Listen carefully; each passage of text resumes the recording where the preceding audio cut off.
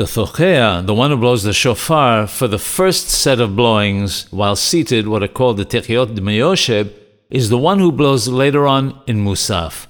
If the one who is blowing the shofar is the Hazan, however, he should blow during the first set, but someone else should blow during Musaf.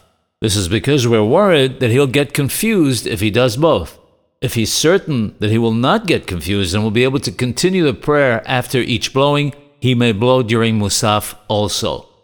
If the Thochea started blowing but was unable to complete it, someone else can continue. In fact, multiple people may take over the blowing one after another if need be.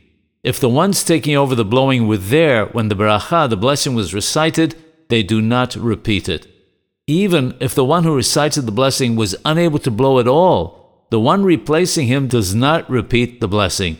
B'chatahila, however, the one reciting the blessing should have the intention of blowing and not recite the blessing on someone else's behalf.